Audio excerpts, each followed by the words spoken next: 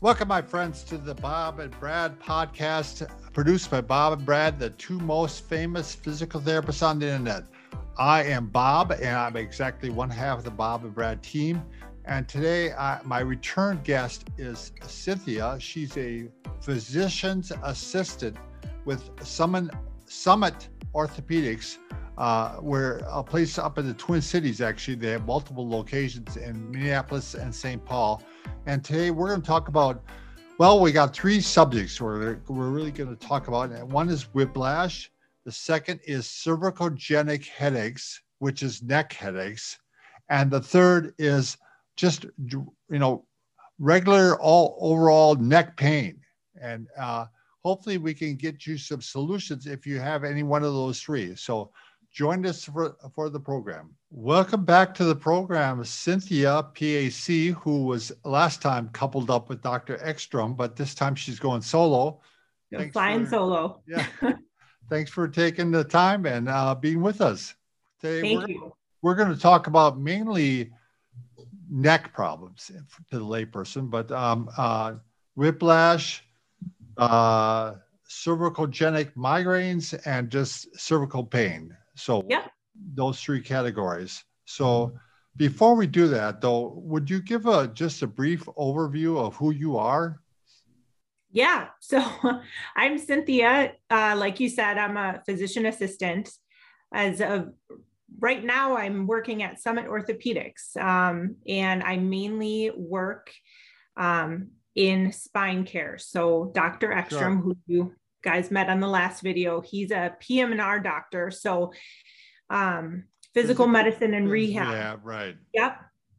And so we focus a lot on neck and back pain, but of course, Summit, orthopedics covers a whole range of orthopedic conditions. How long have you been there, Cynthia? So it'll be coming up on 3 years that I've been there, and I've been with Dr. Ekstrom the whole time that I've been at Summit. Now you have they have multiple locations up in the Twin Cities, which is Minneapolis and St. Paul area, correct? A lot of the suburbs. And what is the philosophy of Summit Orthopedics? I mean, if you were to summarize how they approach patients. Yeah, so a lot of it is based on a team approach. So we have the physician and they select their team, from the patient coordinator to an advanced practitioner, so a PA or a nurse practitioner. And it's really kind of getting that whole team on board to make sure we're not missing certain links in the patient care, from diagnosis to getting some type of intervention or surgery done. And I think the main point of Summit is kind of a get to yes philosophy. If a patient needs something or wants something, we find a way to get to yes for them. And I'm going to assume that the goal is not to get to surgery, if possible. Right. Right. That is definitely the goal, unless, surgery is needed. But ideally, if we can do our best to keep people away. We love our surgeons, but if we can keep them away from them, right. Nice. Yeah. And I imagine, and we'll go over this today, but I think you guys, I assume you have a lot of tools in your toolkit to try and see what's going to work and hopefully get people back to a pain-free life. Yep. We definitely have a lot of tools, and, you and Brad come into play with therapy is probably one of, our biggest tools we have to offer, can go a long way. But from injections and therapy, medications to keep them away from surgery if we can. Awesome. Well, the first topic we're going to talk about today is whiplash. And I'm excited about this because I have not seen a lot of whiplash patients. So I've done some research on it in the past, and I've kind of run into it once in a while. I'd get an occasional patient, but it wasn't like, I don't know. Do you tend to get a lot of whiplash patients? We do get a lot of whiplash patients. And it depends on when we see them. There are some patients that we'll see in kind of that acute phase of whiplash within a couple of weeks of a motor vehicle accident. And there's some people that we will see years past an accident that are still having symptoms. Oh boy. Well, that answers kind of the one question, how long does it last? But so it can last a long time if it's not taken care of. Yep. Well, I'm going to ask a question not on the sheet here, but so what is the current philosophy about neck braces? Right, during the acute phase. Yeah, so a lot of the times with bracing, sometimes people will brace more so for comfort. Right. But what comes into play with bracing is deconditioning the muscles too. Right. You really need some of those muscles that aren't injured to be kind of recruited in supporting the spine. So if there's not really any fracture or any, bony abnormality that would call for bracing, we don't really brace patients. And that fits right along with the philosophy of what I saw in the research. Perfect. Yeah, you guys are right on, Mark. So one down. One down. Yeah, that's right. So let's talk about the cause of whiplash or common causes of whiplash. Yeah. So the most common cause that people think of is going to be a motor vehicle accident. Sure. Generally a rear-ended collision, but whiplash can really come from any type of trauma. So contact sports, football injury, oh, sure. Falls from a ladder, falls from horseback riding, even anything, such as someone on a construction work site and something falling onto them. Oh, sure. So you can get the same type of mechanism of injury with or without that whip mechanism that you think of. Gotcha. So are there certain parts of the population that are more susceptible to the whiplash injury? I mean, let's say if a large head and a small neck, or right. Those classic large head and neck people. Yeah, I run into them all the time. Yeah, I know. They're always on the streets. Definitely, I mean, without getting, I guess, too in depth in sort of the biomechanics of it. But yeah, definitely a small neck and a large head. I mean, sure. In terms of age, I mean, the elderly sure. is probably more susceptible to long-term injury from whiplash injury, just because of the degenerative changes that their spine already has. Gotcha. Women tend to be a little more susceptible or predisposed to long-term effects of whiplash injury, just because our neck musculature is not that of a male's. Sure. Sometimes I know someone's going to flag me for sexism here. But yeah, I mean, the younger you are, people think you tend to bounce back better from injury, but there's also underlying kind of congenital abnormalities in the spine that would predispose someone to worse injury with whiplash.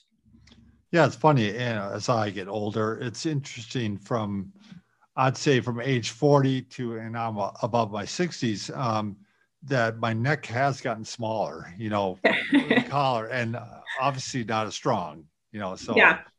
Not as well protected. So what are common symptoms of whiplash? What do people describe? Definitely neck stiffness. A lot of the times the neck stiffness is going to start kind of at the base of the skull for most people. A lot of the times kind of radiate out through that trapezius muscle. A lot of people describe it as sort of a coat hanger distribution. If you were to take a coat hanger and put it on the back, it runs right along that. Yeah, sure. Headaches are definitely going to be a common symptom. And then sometimes people can get blurry vision, difficulty with concentrating, and sometimes even pain, numbness, tingling that will go into the arms or fingers. You hear this quite often. I don't know if you see this quite often, that the symptoms or effects can be delayed, like accident happened today, but you don't feel anything for a week, maybe. I don't know. Yeah. You find Yeah, it that's true? definitely true. It is. I think the majority of people at, I'd say maybe 3 days or so, are going to be when they start to notice a lot of that stiffness. Gotcha. I think one of the reasons is you, after an accident, any type of trauma, again, Right. whether it's a motor vehicle accident or you fall off a ladder, there's some degree of adrenaline that your Right. body is going to produce. Understood. And that's going to definitely mask the symptoms that you are having. And then the other part of it too is once inflammatory, mediators are released in the body, it takes some time for your body to really signal what's going on. Right after whiplash injury, we talked about the bracing or not bracing. What activities should you avoid? Definitely anything that mimics the type of trauma you were in. And I think for most people that would go without saying. That's probably the last thing that they want to do. So avoiding contact sports, avoiding any aggressive movement, so heavy lifting, exercising, things like that. It's really kind of a time for rest and healing for the muscles. What I would tell most people is to not freeze yourself. Sure. You can, I guess, freeze yourself with using some ice and things like that, but don't just stop completely moving. It's kind of more gentle movements that are going to be best. Right. Hopefully movements that don't irritate it too much, I assume. Mm-hmm. So I take it, I'm assuming in most whiplash injuries, you should see a physician. I mean, I wouldn't try to treat this on your own. Yeah. And that's the hard thing, because there's a lot of people that say, oh, you just got whiplash injury, it's just a muscle strain, you'll be fine. And then we see them 6 months to a year down the road and they're still not getting better. I think if you're able to afford, I know healthcare these days is expensive, Right. but if you're able to get in and get evaluated, the sooner the better, really. Yeah, because I mean, there also could be semi-serious injuries. There could be a fracture, Mm-hmm.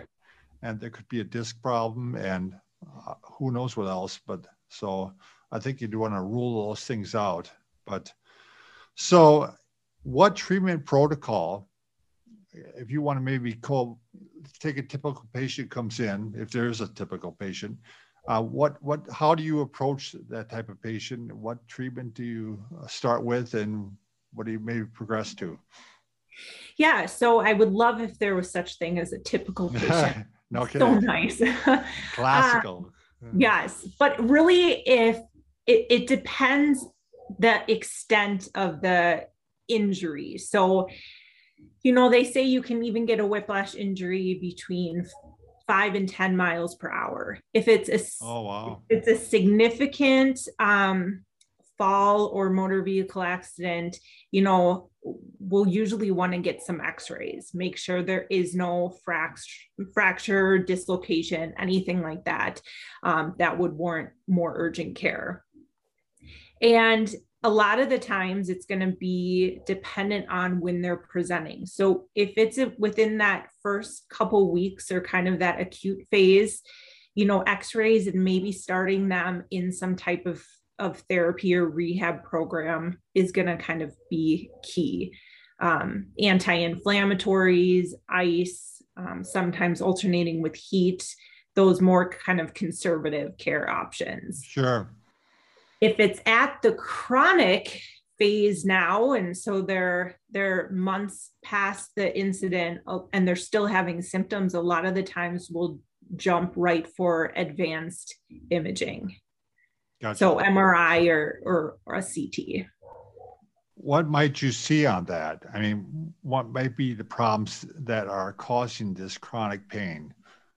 Yes. So, and that's kind of an interesting question, because sometimes injury to joints or the facet joints in the cervical spine don't necessarily show up on advanced imaging. But things that we can see that might be the problem would be a disc herniation Sure. causing, a nerve to get pinched. Sometimes inflammation in those joints or inflammation in some of the ligaments or soft tissues we might be able to see depending on, again, how far out they are from their accident. What is it, maybe from a medicine standpoint, what might you start with? From medicine standpoint, we always start with over-the-counter medications. So very, very good. Yep. Anti-inflammatories, so anything in that kind of ibuprofen family, Aleve, ibuprofen, also Advil, and then Tylenol. Do you try a short-lived bump up of the anti-inflammatory? Like I sometimes see the doctor recommend, like a 600 milligrams for 3 days or, just a short time, and then they'll, take it back down again. Yeah, we'll definitely sometimes do maybe a 7-day, sometimes even a 14-day course of like a higher dose of naproxen, which is also Aleve.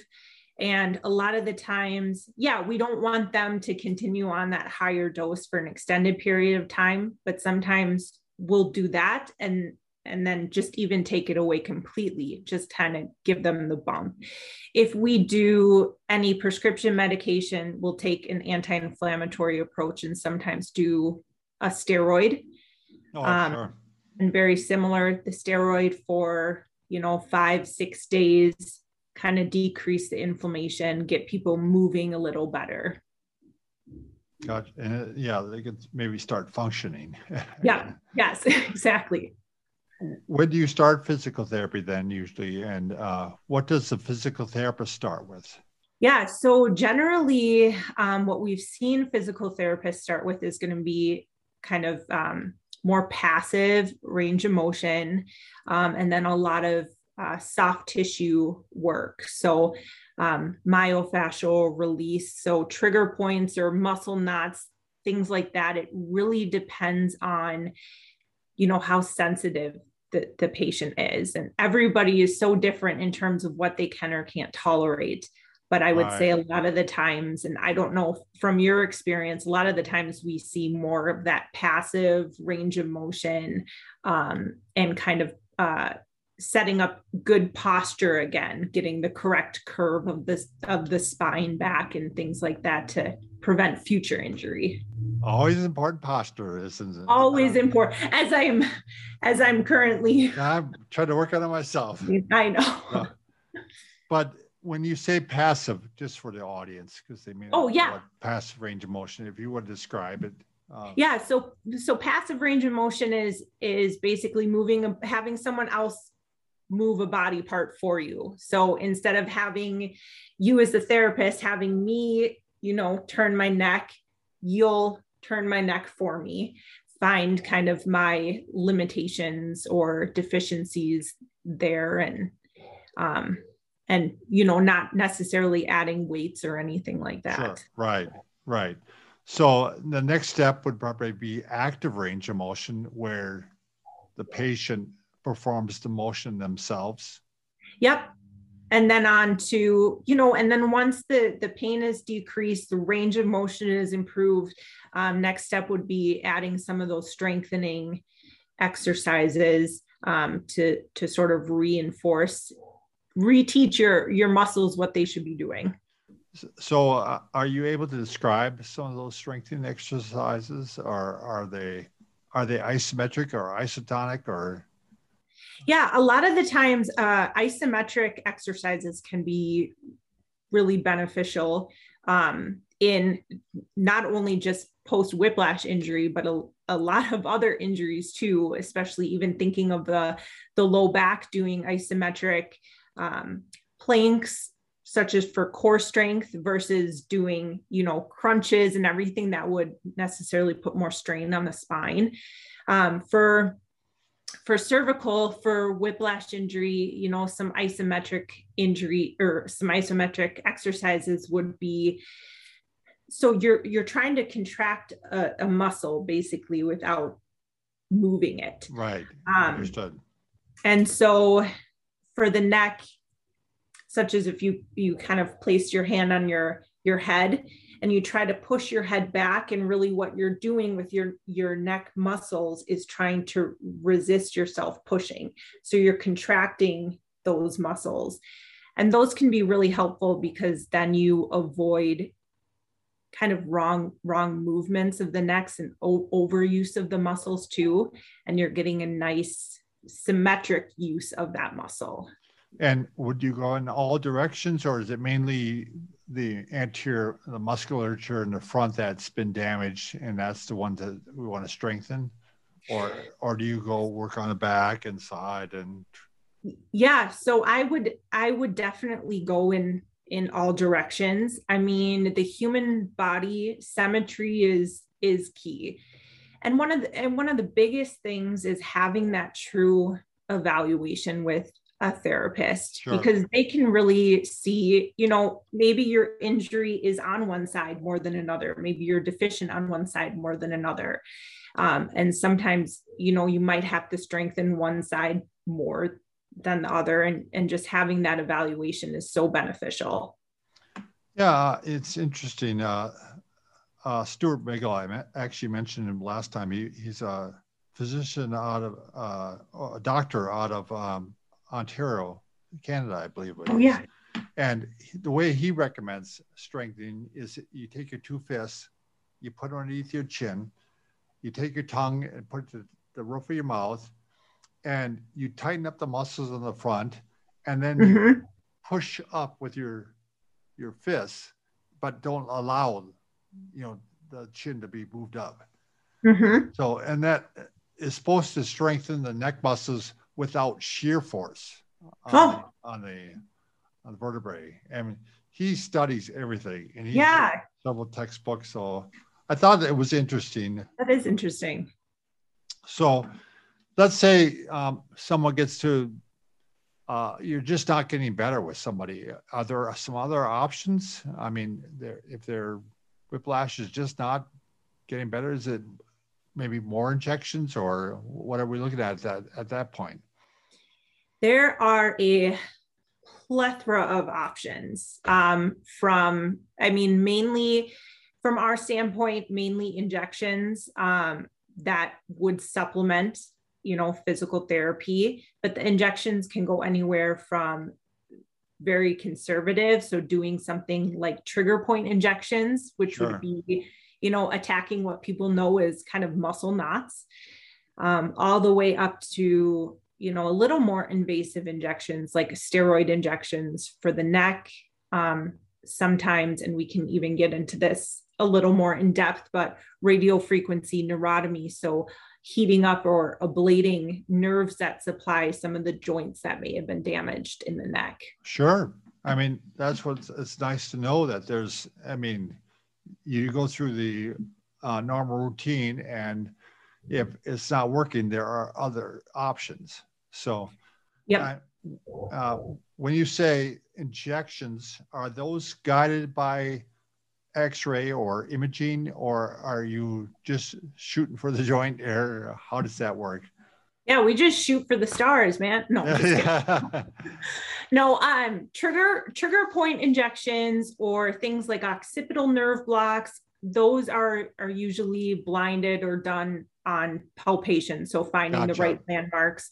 All of the spinal based injections. So yes, the radio frequency epidural injections, those are all guided with X-ray. And then they use fluoroscopy, which is just basically putting some dye, and you can see it on the X-ray. It shows kind of a confirmation of where they are anatomically. Good. Yeah. So with the radio frequency, is that what's done with a probe too? Yep. It is. Okay. Yep. So you actually are going into the joint itself. Well, they do it with, it's considered an RF needle or a radio frequency needle. So they they're actually setting it right on top of the joint where a subset of nerves or the medial branches sit, and they kind of sit on top of the joint, and they're the main source of pain, essentially Right. pain sensation to that joint.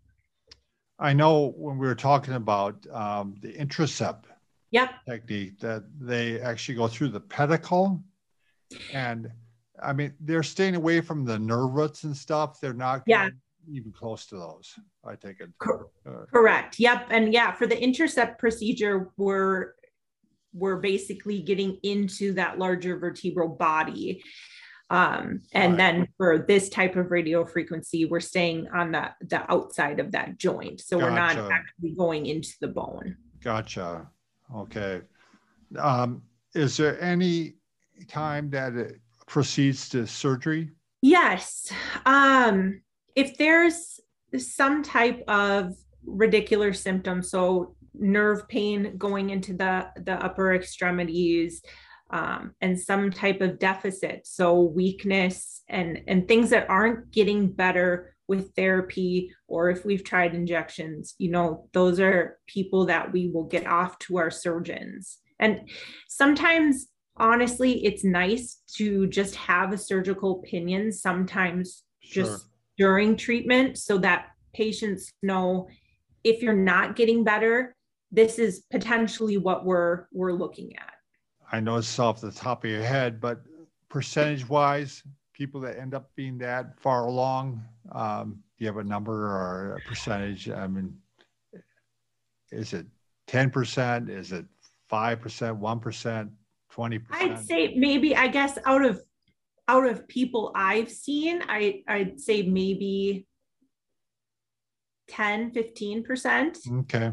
Yeah, especially if a disc is involved, or yeah. Well, and that's the hard thing too, is it depends what their spine looked like before maybe this incident. So maybe they already had cervical stenosis or narrowing around that spinal cord, and then they have the incident and it's much more narrowed, and now they're at risk for a spinal cord injury. So, getting them off to surgery in that case would be more Sure. prompt than, someone else.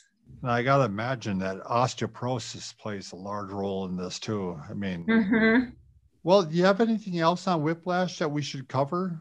I think one of the important things to point out about whiplash injury is, let's say you're a 35-year-old male, you had a motor vehicle accident a year ago, you're still having pain, you've done chiropractic care, physical therapy, and it's just not getting better. And let's say we do an MRI and we get the results back and they are pristine.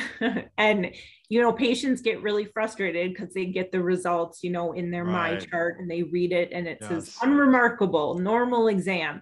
Right. That doesn't necessarily mean that those joints in the spine aren't playing a significant role in your pain, because there are microscopic changes to that joint capsule that aren't necessarily imageable. So I tell people, don't get discouraged, or depending on who ordered the MRI, if they come back to you and say, there's nothing we can do, it's normal, there's definitely more that can be looked into. Yes, there's always hope. There's always hope. Yes. I think with whiplash, I would like to just ask, do you have, is there a certain treatment that you feel has been the most successful for you? A treatment that has been the most successful in your whiplash patients? I mean, do you feel like this is the one go-to thing we always go to, or? There is a lot of variety. I would say the main treatment that is an intervention would be that radio frequency neurotomy, or the treatment at those facet joints. That would probably be the most common treatment for whiplash injury that is not necessarily involving, a disc herniation or a fracture. Sure. No, that's awesome. I was hoping for a response like that, because I wasn't aware of that, and what a nice option for people. Yeah. Yep. Definitely. So, how does a cervicogenic headache present itself? So I think cervicogenic headaches or cervicogenic migraines or neck headache, yeah, whatever you want to call them, I think they are so interesting because there is such a crossover between these type of headaches and migraine headaches.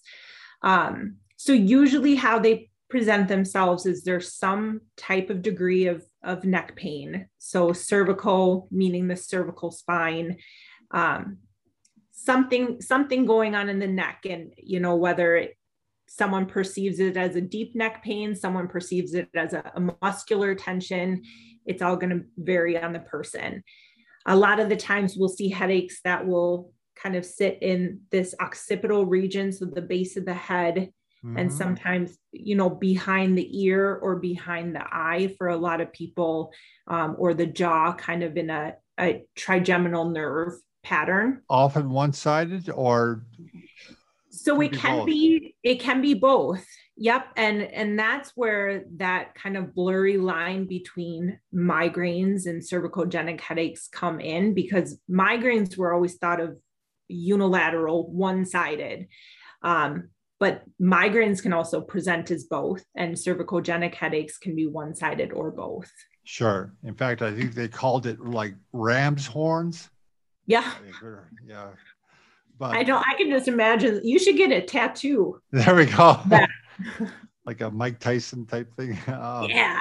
But so these headaches, anything else that accompanies them? I mean, do you get the aura? Do you get nauseated? Do you get, what are some of the things you might see along with these headaches? So cervicogenic headaches in general, or in most studies, say that there's not really an aura that accompanies them. However, some of the other kind of migraine features definitely can pop up in these cervicogenic headaches. So nausea, vomiting, photophobia and phonophobia. So sensitivity to light, sensitivity to sound. A lot of these people, and I suffer from headaches too. So a lot of these people are in the bed, lights off, hoodie on, covering their ears, because everything is just hypersensitive. Gotcha. So, yes, I had Steve August. He's a therapist from New Zealand, and he was talking about the same headaches, and he was saying they, injected the joints with a chemical that would irritate the joint, basically. And like a prolotherapy, yeah. Almost. Well, it was they wanted it for research. They wanted to see what created the pain. So and it did create that pain going around. I always thought it was the greater occipital nerve. I don't know what the thoughts are on that now, but he seems to think just the joint itself can send pain all the way around like that. Yeah, so there's kind of an interesting connection between the neck and the medial branches we were talking about that sit at those joints, and their connection between the greater occipital nerve. So the third occipital nerve is a kind of a superficial medial branch of the C2 nerve. And so that radiates up the back of the head, kind of medial to that greater occipital nerve. But the greater occipital nerve also comes off branches of the C2 and, some innervation from the C3. So they are all very interconnected. And so sometimes aggravating those joints or even isolating those joints can take care of that same type of pain because of the connections that those nerves have. Well, why don't we talk about that? What do you think some of the main causes are of cervicogenic headaches?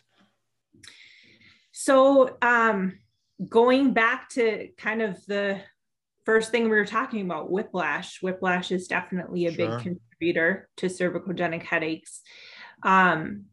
Posturing. So sometimes cervicogenic headaches, there might not be a structure or finding in the cervical spine, like a disc herniation or arthritis, and it might just be muscular posturing, poor posture, kind of tugging. I I tell people a lot of times sort of your head and your neck are playing a tug of war, and it's locally irritating some of these nerves like the greater occipital nerve, the suboccipital nerve. And so those can get irritated too and cause, but other things like disc herniations, underlying pathology that can sort of trigger this cascade of issues up and to the muscles too, can cause these headaches.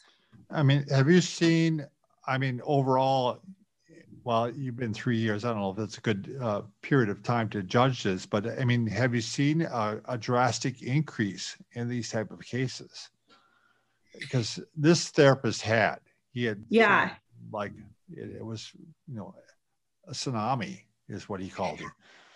I actually feel that kind of since the COVID pandemic started, and a lot of people have been working from home, their setup is much different than it's been at work, and the ergonomics are different. And so I've seen a lot more people present with an onset of these headaches over the past couple of years with no trauma, no injury, just a change in their ergonomics. And we're not going out as much. We're on our phones a lot more. And so, that is, stressors, this has been stressful for many people. So I've seen an uptick, I guess, in that sense. Makes total sense. Yeah. Yeah, I think people don't realize, one thing, when you're working at home, you don't have the distractions of co-workers, but which is good because you get out of movement. But I think people are shocked at how much pain you can have from just poor posture. Mm-hmm. It's just shocking. What they're like, something must be really wrong. Well, and I know so many people have had those mornings, even when they've slept wrong, and they wake up and they're like, I can't move my neck. Something, I got to go to the ER, which, I'm not blaming anyone. A lot of the times, it's scary to not be able to move your neck, but posture can play a big role, especially if it's not, corrected early. And you probably seen that a lot from a therapy standpoint. It's like pulling teeth if it's a chronic. And it gets to the point where it's very hard to correct. So, why don't we talk about some of the treatments? Again, I know that you're going to have different types of patients and a whole span from less serious to more complicated, but what are some of the treatments you might try for somebody with cervicogenic headaches? Yeah, so from a medication standpoint, sometimes there's different medications we can use other than over-the-counter medications.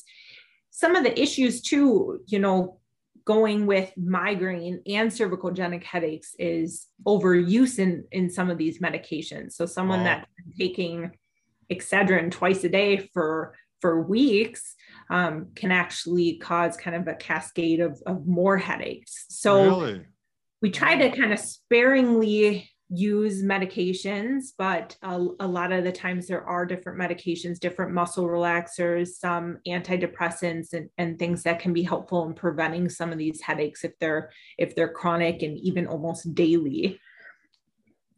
Therapy, we rely on therapy heavily to do a lot of posturing, repositioning, retraining muscles, working on that trigger point, like I was talking about, that myofascial release. So trying to get rid of those maybe muscle knots for people that are referring pain to the head or the shoulder blade. Dry needling is a technique, that therapy can use that has been beneficial. And we can add to that by doing trigger point injections, which it's similar to dry needling in a sense that what we're trying to do is mechanically kind of get into that muscle knot, break it up. And we do use a little bit of an anesthetic to help with kind of that pain relief as well. And then going a little more further into, I guess, from conservative to less conservative would be doing occipital nerve blocks. And that's if we think the headaches are really coming kind of from a local irritation of those occipital nerves. That will use a little bit of anesthetic and some steroid and place it, where that greater and lesser occipital nerve run to kind of decrease the irritation that nerve is causing. And then sometimes Botox treatment we can use for cervicogenic, what I would categorize as cervicogenic migraine. We would use Botox treatment. How long do those last, Botox? So Botox is done every 3 months. And so there's been studies on, having people do Botox for a couple years and then kind of weaning them down. And I think most of the studies I've seen show that it's just better to keep the treatment going every 3 months. There hasn't been any really efficacy to show of stopping it. But every 3 months, so it usually lasts 3 months, and then we repeat it. I see. And in the case where you do the anesthetic and steroid, that's kind of how often can you do that? So if we're using an anesthetic only, so sometimes we can do that in nerve blocks or trigger point injections, just an anesthetic. I mean, we could really repeat it every month or so.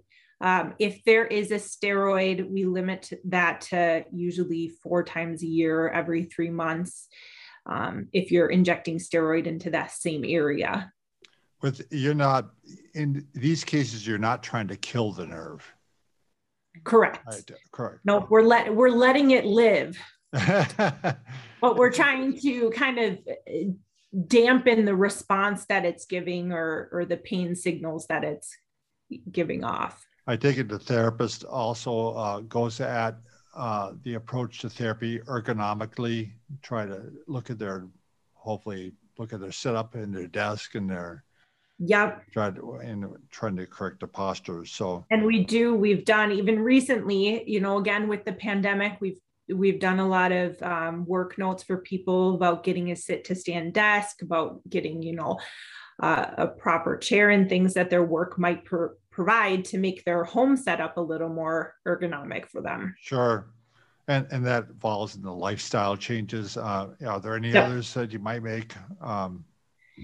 So lifestyle changes, and it's so hard to say this because I know none of us do this, but avoiding stressors, finding some type of outlet. So exercise and eating healthy, all the things that we all know we should be doing, but don't necessarily do. So with migraines and cervicogenic headaches, I mean, there's kind of an overlap in some triggers. So lack of sleep, again, poor posture, sometimes, intake of too much sodium, sugar, all of that can definitely lead to an increase in some of these headaches. Oh, interesting. Do you have a nutritionist on staff or not? We don't. I would love to. I guess it's not up to me. I don't own Summit.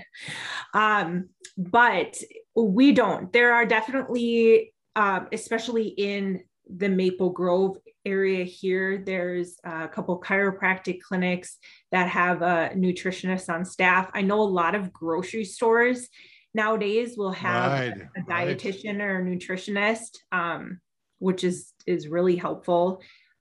Very feasible kind of access to a nutritionist.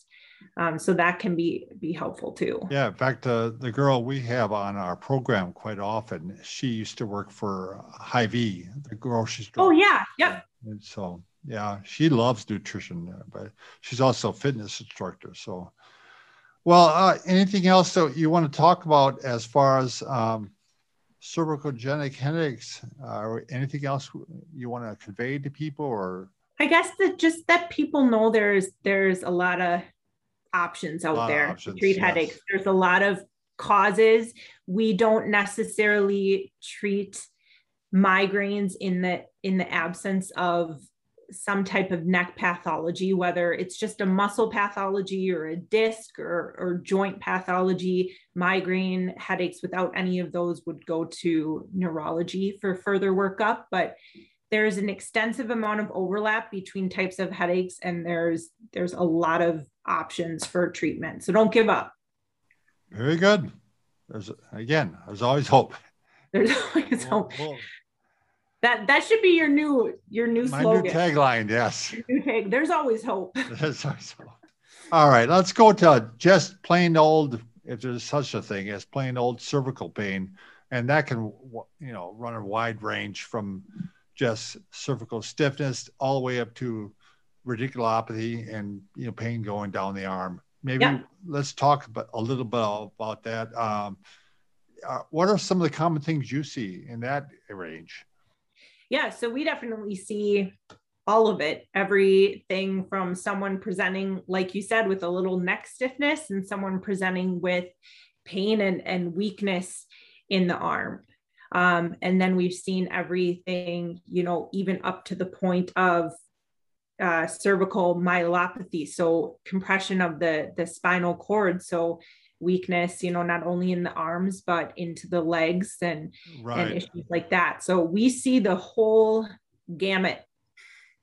Yeah. And that'll start affecting your balance and everything. That's a bit of a more serious problem. Yes. Yes. So let me just ask you on with a cervical disc problem, do you have a certain approach? Do your therapist still use Robin McKenzie type of approach? Do they do traction? What's on the table for that? Yeah, so they do use traction. That's one of the things that generally is in our order for cervical radiculopathy or a disc issue. And it's hard because not everyone really tolerates traction, even though, mechanically or kind of the pathophysiology of it, you would assume it would work. You're kind of taking pressure off of that nerve that's getting pinched. But not everyone tolerates it. So our therapists are very good at making sure whatever treatment we've prescribed is also going to work for the patient's tolerability. Does it get to the point where you actually have them use the unit at home, or is it all done in the clinic? Yeah, so there's definitely a lot of medical equipment that patients will want to obtain at home, and one of them being, a traction unit. There's, the inflatable traction units. Right. There's the cheap ones over the door. There's the over the door, and sometimes I get a little, worried when I have a 70-year-old guy, and he's like, "Yeah, I've been hanging upside down." I'm like, I don't know about that. Right. But other things like TENS units, those are kind of the main medical equipment that people will want, or Theracanes even. Oh, sure. Yeah. Yep. You and Brad are familiar with Theracanes. yeah, exactly. And TENS for our audience is transcutaneous electrical nerve stimulation, and a form of using nerve impulses to try to help gate the pain or stop the pain. It doesn't cure the pain. It helps you manage the pain. Right. I tell people, I always explain it as the two sticky pads that tingle. Yeah, right. Yep. Right. Fairly benign. You can use on most people. So, but how about as far as what percentage of those people will go on to surgery? Probably, I'd say maybe close to 20% of people.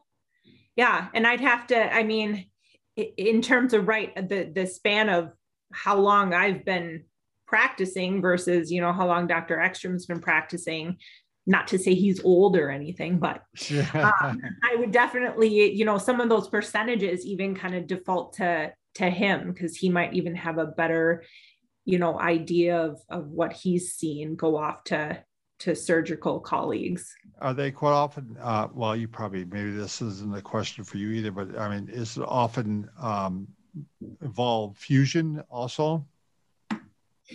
In the neck, I would say a majority of surgeries require fusion. Gotcha. In the low back, it can really depend, right? Yep. How many levels they're attacking, you know, is it central? Is it foraminal? It really depends. I think the neck for the most part, from what I know, it usually requires fusion. Let's take it back again to the start here. How about medication wise? What might you start with cervical pain? Yeah. So we always try to start with over the counter. Gotcha. You know, studies show that narcotic opioid medication doesn't really trump over the counter medication. Sure. Now that depends on the person, of course, and depends on what's going on. A lot of the times for nerve pain or pain shooting down the arm, that radiculopathy we were talking about, we'll use some of those neuropathic medications. So a lot of people are very familiar with gabapentin. More kind of newer version or sister medication to gabapentin would be Lyrica. So we'll use those. Sometimes some of the antidepressants too can work for neuropathic or nerve pain as well. And then muscle relaxants can be helpful short-term too. Sure. And what about the length of time for those neuropathic medications? Is it tend to be a fairly long time that you're on those? There are people that are on them chronically. That's what I said. Yeah. Yeah, but sometimes if it's more of an acute issue and we're working through doing the physical therapy, maybe some injections, sometimes we'll try those medications for 3 months or so, and then slowly try to take people off and see if they tolerate being off of them. If they don't, we can kind of titrate them back up and then try again, you know, in another couple months. So they don't have to be a chronic medication. Once you start them, it's not something you're going to have to be on the rest of your life, unless that seems to be what works, what gives you the pain relief you need. So again, we got traction, we got TENS. I imagine there's some probably manual therapy with that too, like myofascial release and all that. Yep. Also applied. So, and always again, posture. I mean, posture. So, yeah. So are you trying to tell me something? No. I'm not really. I'm the worst one at it. So, anything else that you do want to talk about as far as neck pain or cervical pain? I think one of the things to point out is, you know, if you're getting weakness in your arms, numbness, tingling, things that have been going on, you can't seek treatment too soon. Having, you know, and that's the same that goes with the whiplash injury that we were talking about. Having someone get their eyes on you, whether it's a physical therapist or a physician or a PA, you know, to really get you at where's your baseline at? Do you have any strength deficits or anything like that to get treatment moving? Because, you know, a disc herniation that injures a nerve that goes, you know, untreated for 4 to 6 weeks and you still have weakness, you know, it's not necessarily 100% that you can get that strength back. So if you ever feel like anything is wrong or need something checked out, it's never too soon. Yeah, and upon that excellent advice, I think we'll call it to an end, bring it to an end here. I really appreciate you coming by again, Cynthia, and hopefully we'll see you maybe and Dr. Ekstrom again soon. And yeah. So yeah, we appreciate it. Thanks for having me on. Yeah, thanks for taking the time.